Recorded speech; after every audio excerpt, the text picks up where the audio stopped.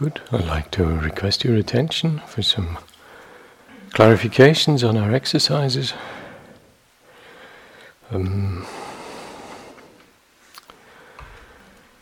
First section of the Satipatthana teaching comprises 6 particular departments: posture, mindfulness of breathing, the Sampajanya practices on clear comprehension, which is the most famous ones, then 3 less famous ones, the Dhatuvavatana, the understanding or discerning the elements, which we will be touching into shortly, then the organ contemplations as a basis for working with the perception of the unbeautiful, and finally the charnel ground contemplations, which we will not visit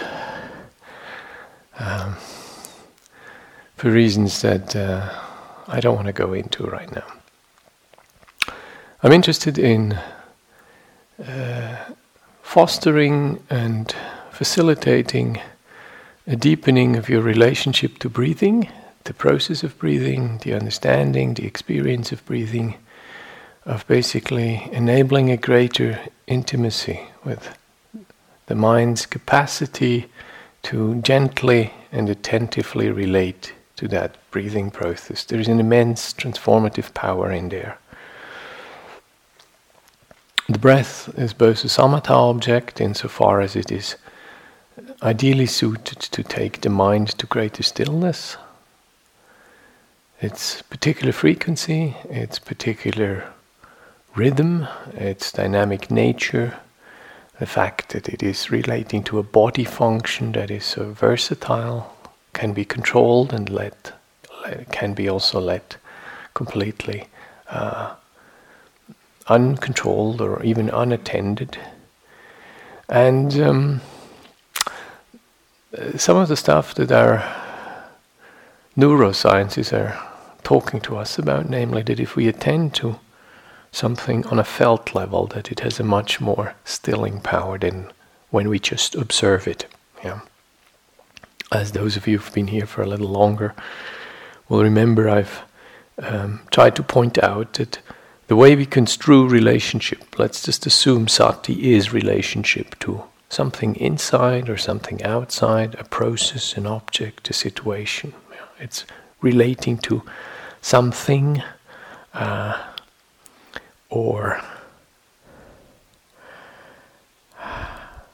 the thinginess seems to limit it already. We speak of meditation objects, but in fact we're not actually speaking of objects, neatly defined and reified things. We speak of often dynamic things, and to attune to this, to go into an attuned, embodied relationship is one of the tasks of Sati. And that relationship can be construed in a number of ways. Generally, we construe a relationship on the basis of one of our sense functions. Yeah? So we construe a relationship in analogy with either seeing or feeling, tasting, smelling, touching. Yeah? So there's language that is suggestive of that relationship. So if we speak of observing, of watching, then we suggest that that relationship is a visual one. Yeah? We are using the ocular metaphor, and our relationship to, say, the breath or to our own experience will be strongly influenced by visual metaphor. Now, as you know, our senses are quite different. Sight is quite an aggressive sense. We can turn our heads, we can turn our eyes, we can close our eyes, we can squint, we can do all kinds of things with our eyes, which we couldn't with our ears. Camels can close their ears when there's a sandstorm. Most humans I know can't. Some can pretend quite convincingly to not hear. Usually I suspect this is not due to a fact that they can close their ears. It's more or less they close their hearing, which seems to be possible for humans, but we cannot do the same things with our ears as we can with our eyes. Correspondingly, when we relate to something in a relationship that is based on our notion of listening, then we are in a different place than when we relate to something that is based on our notion of seeing. Seeing always inflicts distance. We observe, we go into distance. We witness, we go into distance. We get perspective, we go into distance. Now, for some things that is really good. For things that are powerful, that have a lot of traction, that threaten to be overwhelming, being able to inflict a little distance can be quite attractive and even useful. But many things, if we just go into distance, is actually not useful. It's problematic. We do not understand things. Some things, they don't need to be seen from a distance. Some things we actually need to approach. We need to touch into. We need to listen more deeply. We need to sniff out. Some things we need to taste before we can understand them. So if we turn mindfulness practice, or Sati, habitually into an activity of distancing observation, then our practice will be very one-sided. It's not that this is intrinsically bad, but it is just one facet of mindfulness practice. And it may be inadvertently so that we train ourselves in something we may be already doing too much. There's good reasons for distancing. It creates safety. At the same time, it also creates aloofness. It creates ineffectiveness. When I'm distant, I don't have much power. I don't have much, maybe, affective connection. And I cannot really understand very closely if I just keep looking at things from a distance. Consider a relationship to a small child. It tries to call your attention. It doesn't want to be observed. It wants to be met in some real way. Fed, maybe. Played with. Touched. So if we habitually respond to a call for attention with an observation, with an observing attention, with a witnessing, with a distance-inflicting attention, then we get a very peculiar kind of relationship. One that is very observant, at the same time strangely removed. The same is true, obviously, for our own experience. The same is true when we construe the notion of Sati, the notion of mindfulness, even unquestionably and unconsciously, along the lines of the act of seeing. Now, if we are listeners, remember the Buddha's disciples were listeners. That's the name of their discipleship. We have savakas and we have savikas. That's the word for listening. So if you were a disciple of somebody, then you would go and listen to them. That's what defined your discipleship. You were willing to hearken, to kind of put yourself into a receiving, listening mode and let that in. And associate on the basis of your listening rather than on your basis of your observation. The relationship of touch is even more strong. We touch a lot less far-reaching. If we touch, we have to be up closer a lot. If we smell something, we're generally in it. If you want to smell what it smells like in your pot, you lift the lid and you have to actually get your nose in there somehow, because the nose is really bad at long distance. It's deep, old stuff, Sense of our olfactory center is embedded in our limbic system. This is an older part of our brain. That's why it's so difficult to get a reflective perspective on things that we smell. We have much better chance to get a reflective distance on things we see than on things we smell. They hit us in a much more immediate, deeper level of our being. Quite, There's some evolutionary basis of this. Hunter-gatherers foraging around, they need the sense of smell. One of the ways we identify things, whether things are edible or good or salubrious for us, is definitely by the sense of smell. Now it has gone a little bit out of fashion, in the course of evolution. We're doing a lot more with our eyes these days. But still, the physiological equipment is still geared that smells are pretty important. They hit us on a pretty visceral level, either liking or disliking. If we can't stand somebody, we say things like, I can't stand his guts, or in German you say, I can't stand his smell, which means basically it's on such a visceral level that it's really hard for me to go against this. So our language speaks of this. Now when we create a notion of what that relationship of mindfulness with our experience, inside or outside, is, let us be a bit careful that we don't just habitually default to seeing and distance infliction and perspective. Our language, particularly meditation teachers' language, is highly suggestive of the type of relationship we're encouraged to establish. Now this doesn't need to be declared instruction. It can be completely unconscious. It still works. It's like advertisement. Nobody believes advertisement. It still works. You don't need to believe it. You don't need to know how it works. It works beautifully. That's why some of our most creative and well-paid people are employed there. Not because we believe advertisement, but it doesn't need to be believed to be working. It's effective perfectly without believing. Now, the same holds true for how we construe our relationship to ourselves, to our mind, to our experience.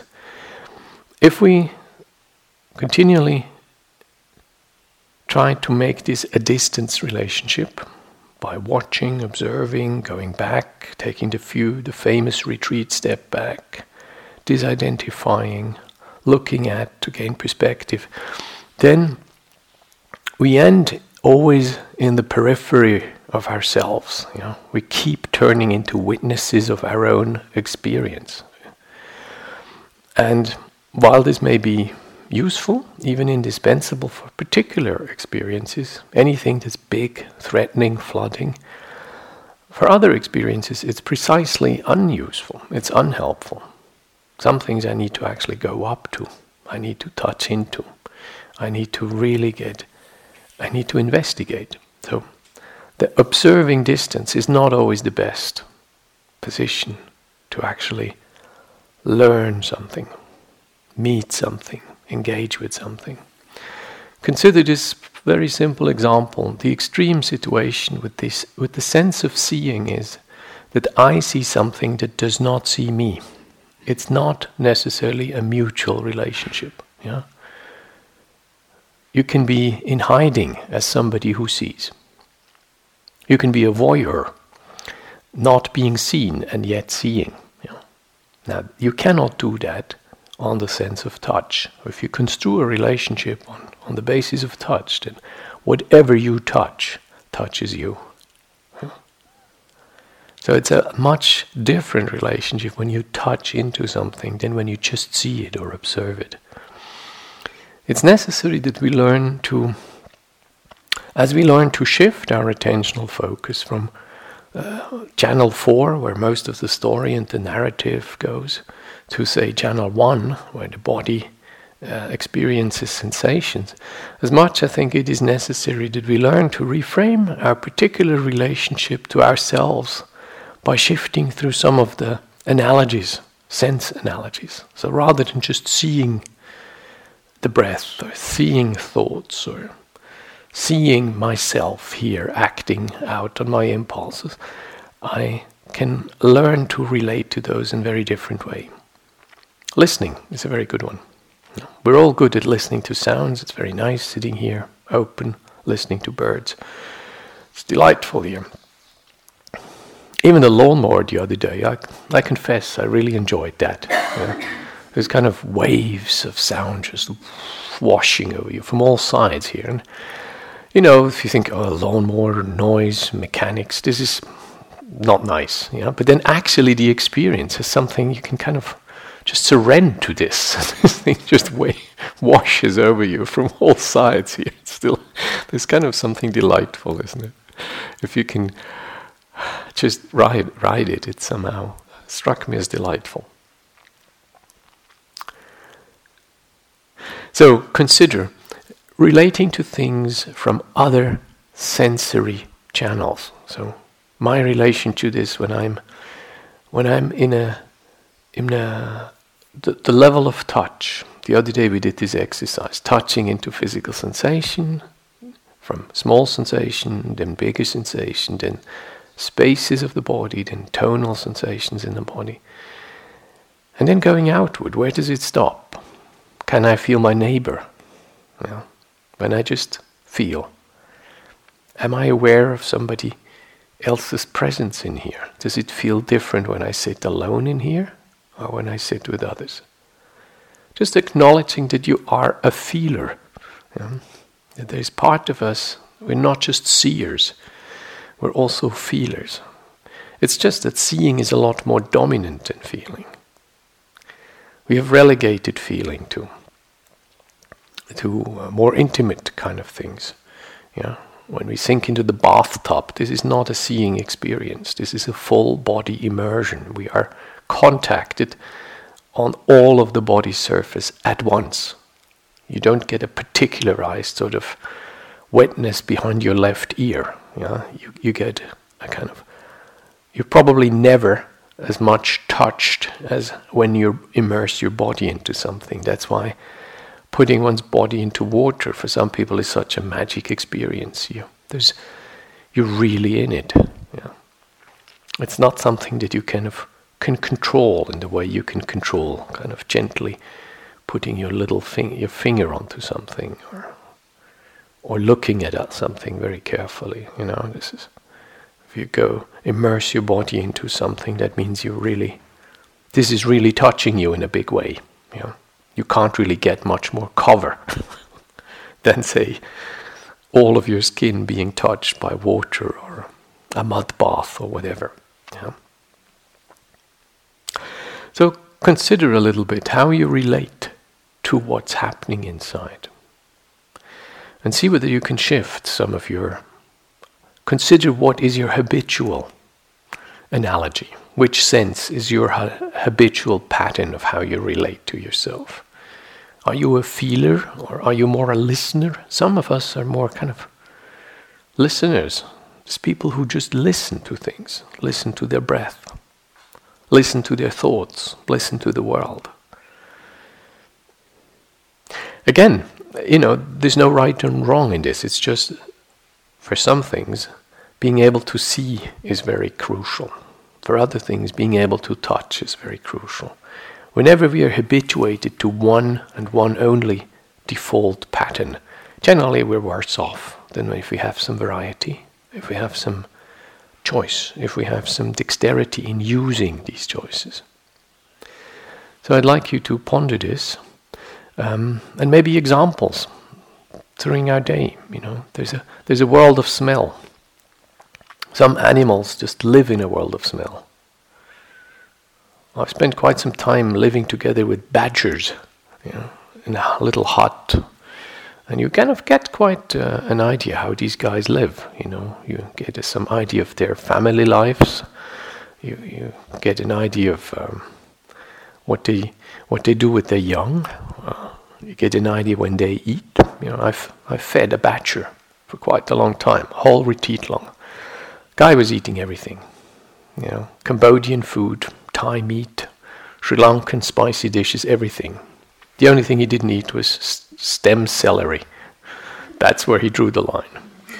But you could, he was coming past every day at the end of my meditation path, and I would just, whatever I didn't eat, I leave out for him, and he would just polish off every day what I left there. I could say, I know, dust falls, within 5 minutes he's here. Within 5 minutes he was there polishing off the remainder of my Sri Lankan dana or my Thai meat dish, which I didn't eat, or apples really went down well. Everything with the exception of stem celery. Sri Lankan fish dishes, no problem. And wonderful. Wonderful animal. And I realized this animal lives completely in a world of smell. You know. It's interesting. They can stumble into you in the forest because when their nose is down on the ground, when they're foraging, their one highly sensitized organ with which they orient is preoccupied. So they can literally stumble into your legs when they're preoccupied with foraging.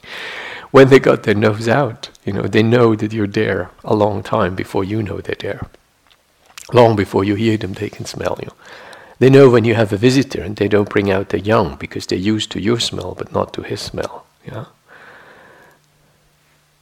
So, considering how we live in a world of senses, for some of us, sights are very important, how things look. For others from us, we're into touch. You know, every culture I know of has understood that women are more sensitive to cloth and things to touch, you know.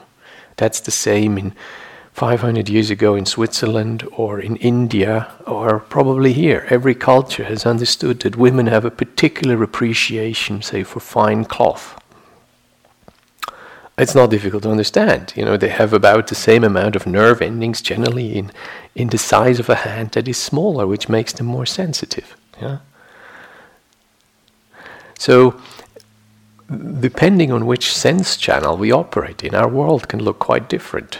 I believe the world of a badger looks quite different because his world is a world of smells. He follows his own track every night. He has a particular route where he goes and gets for food. You know, if the wheat is ripe, then he goes and loves the grain. If the grain is gone, you know, he's going back to the grubs. He has his pattern. But he doesn't see much. His hearing is not very impressive. Yeah. I don't know what his touch is like, but I suspect the major organ is his nose. That's how he orients.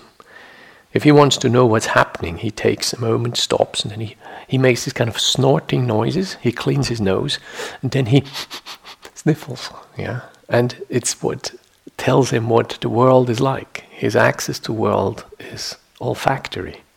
Now for us, this is probably a little different.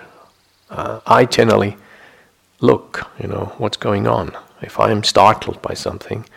But I notice I use my hearing a lot. I judge daytime, I judge who's here, I judge, you know, a lot of things by just passive listening. So take a note how you relate to world based on senses. That's very crucial. That will also inform your relationship to your breath. Can you hear yourself breathing, for example? That's an interesting one.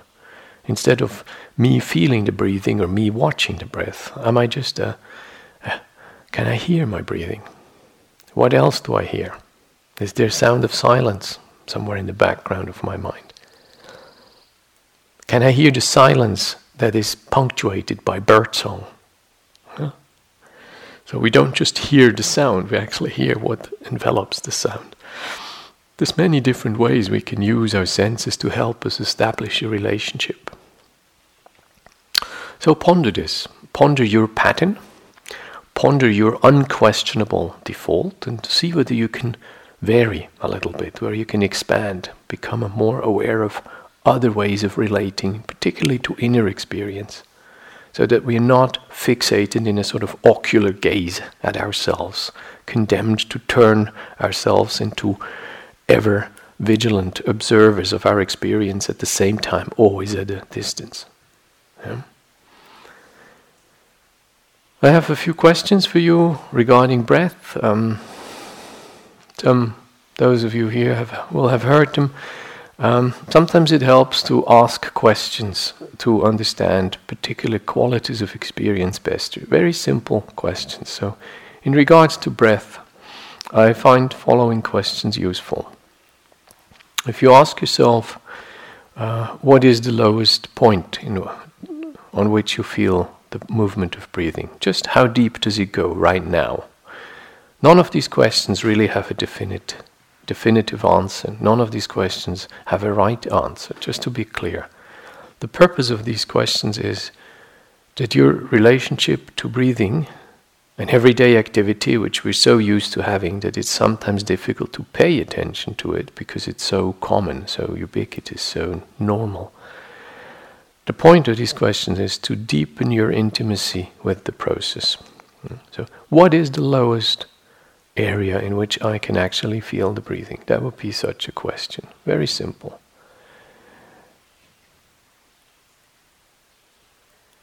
Next question would be, what is the rhythm of my breathing? Is my in and my out breath of equal length? That rhythm, as you know, will change. It's taken me many years to find out. I was quite embarrassed to find out many years that actually I don't use my nostrils in equal ways. That the shift of which nostril is dominant moves. There I've been doing Anapanasati for quite a number of years, and I've never actually found out that my nostrils are not working the same way. But you could actually find out that which nostril does more breathing right now, which is quite amazing. Figure out whether this is the case for you. The yogic tradition insists this is the case, but I didn't know about the yogic tradition. I had to figure out that on my own, and I was quite taken aback that something so obvious could have escaped all my anapanasati practice. I was so preoccupied at feeling my breath somewhere else that a very simple feature of that process didn't become more obvious to me.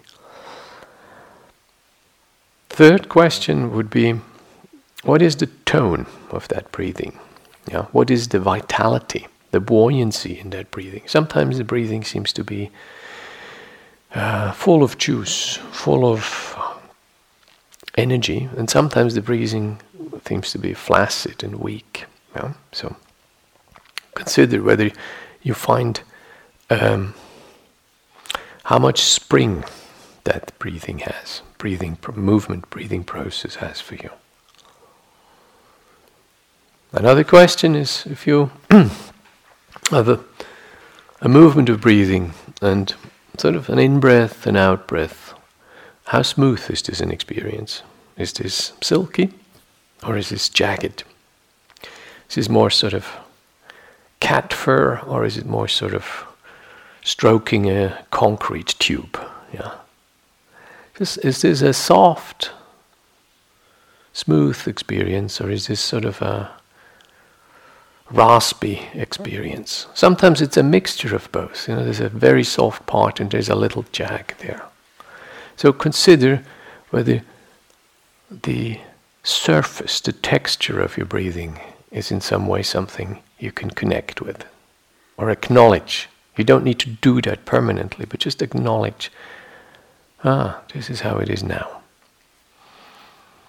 And the last one would be, how much resistance does this body put up against the movement of breathing? Is it easy to breathe? Is it something that seems to come? Am I being almost filled with the breath? Am I being breathed? Or do I have to do a lot of sort of sucking in and pumping out and sucking in and pump out? How much resistance does this rib cage put up when the breath tries to widen it? How much do my tissues, my muscles need kind of almost muscular widening so that the breath can flow into the body? This varies. If we have tension, then generally this seems to be harder work. So some of us may be finding that we're almost sighing with every breath. We don't quite trust that the air will leave us. We need to somehow do it. Some of us might find we're afraid that we don't get enough. We need to actually almost accentuate the in-breath so as to make sure that we are oxygenated. Just consider. So, the depth, the rhythm, the tone, the texture, the resistance. These are not things to make yourself crazy with. You just drop this question into the pond and you see whether it ripples. Some questions will resonate with this more than others. The point is not the question and the definitive answer. The point is that behind the question there opens up a space of deeper relationship. Now see whether any of these help you to become more intimate with the process of breathing, and correspondingly with your capacity to attend gently and softly to that process with a continued embodied awareness. Yeah? Thank you.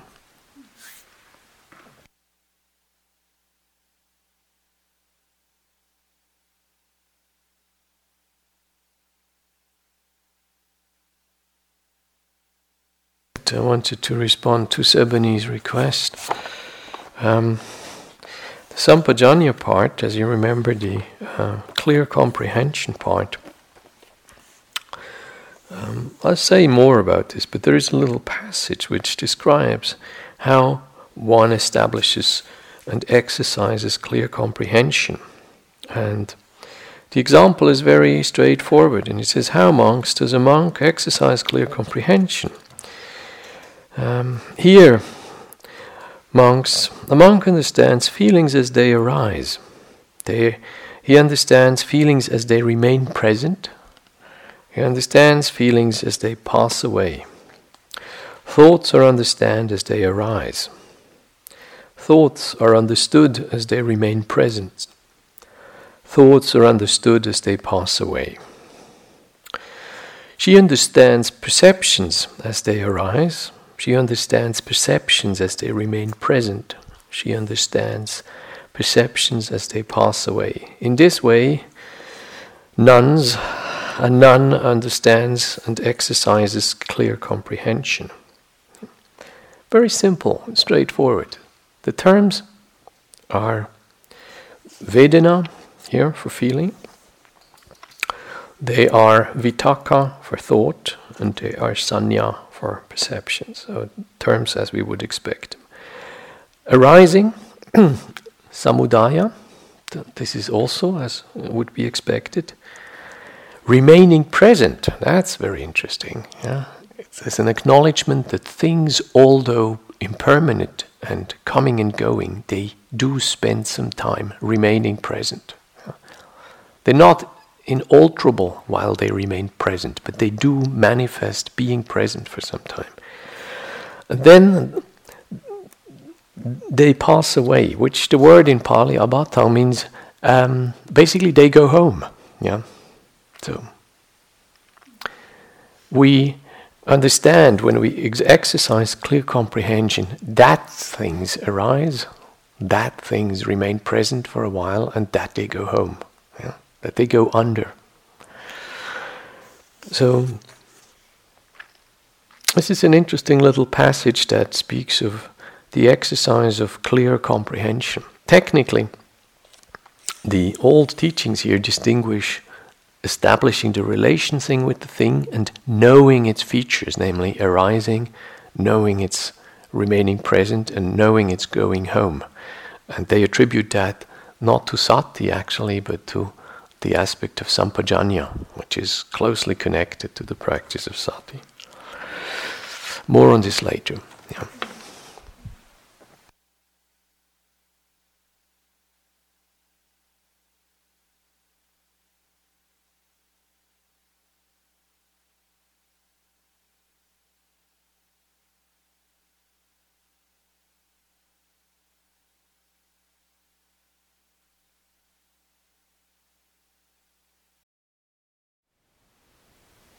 Thank you for listening. To learn how you can support the teachers and Dharma Seed, please visit dharmaseed.org/donate.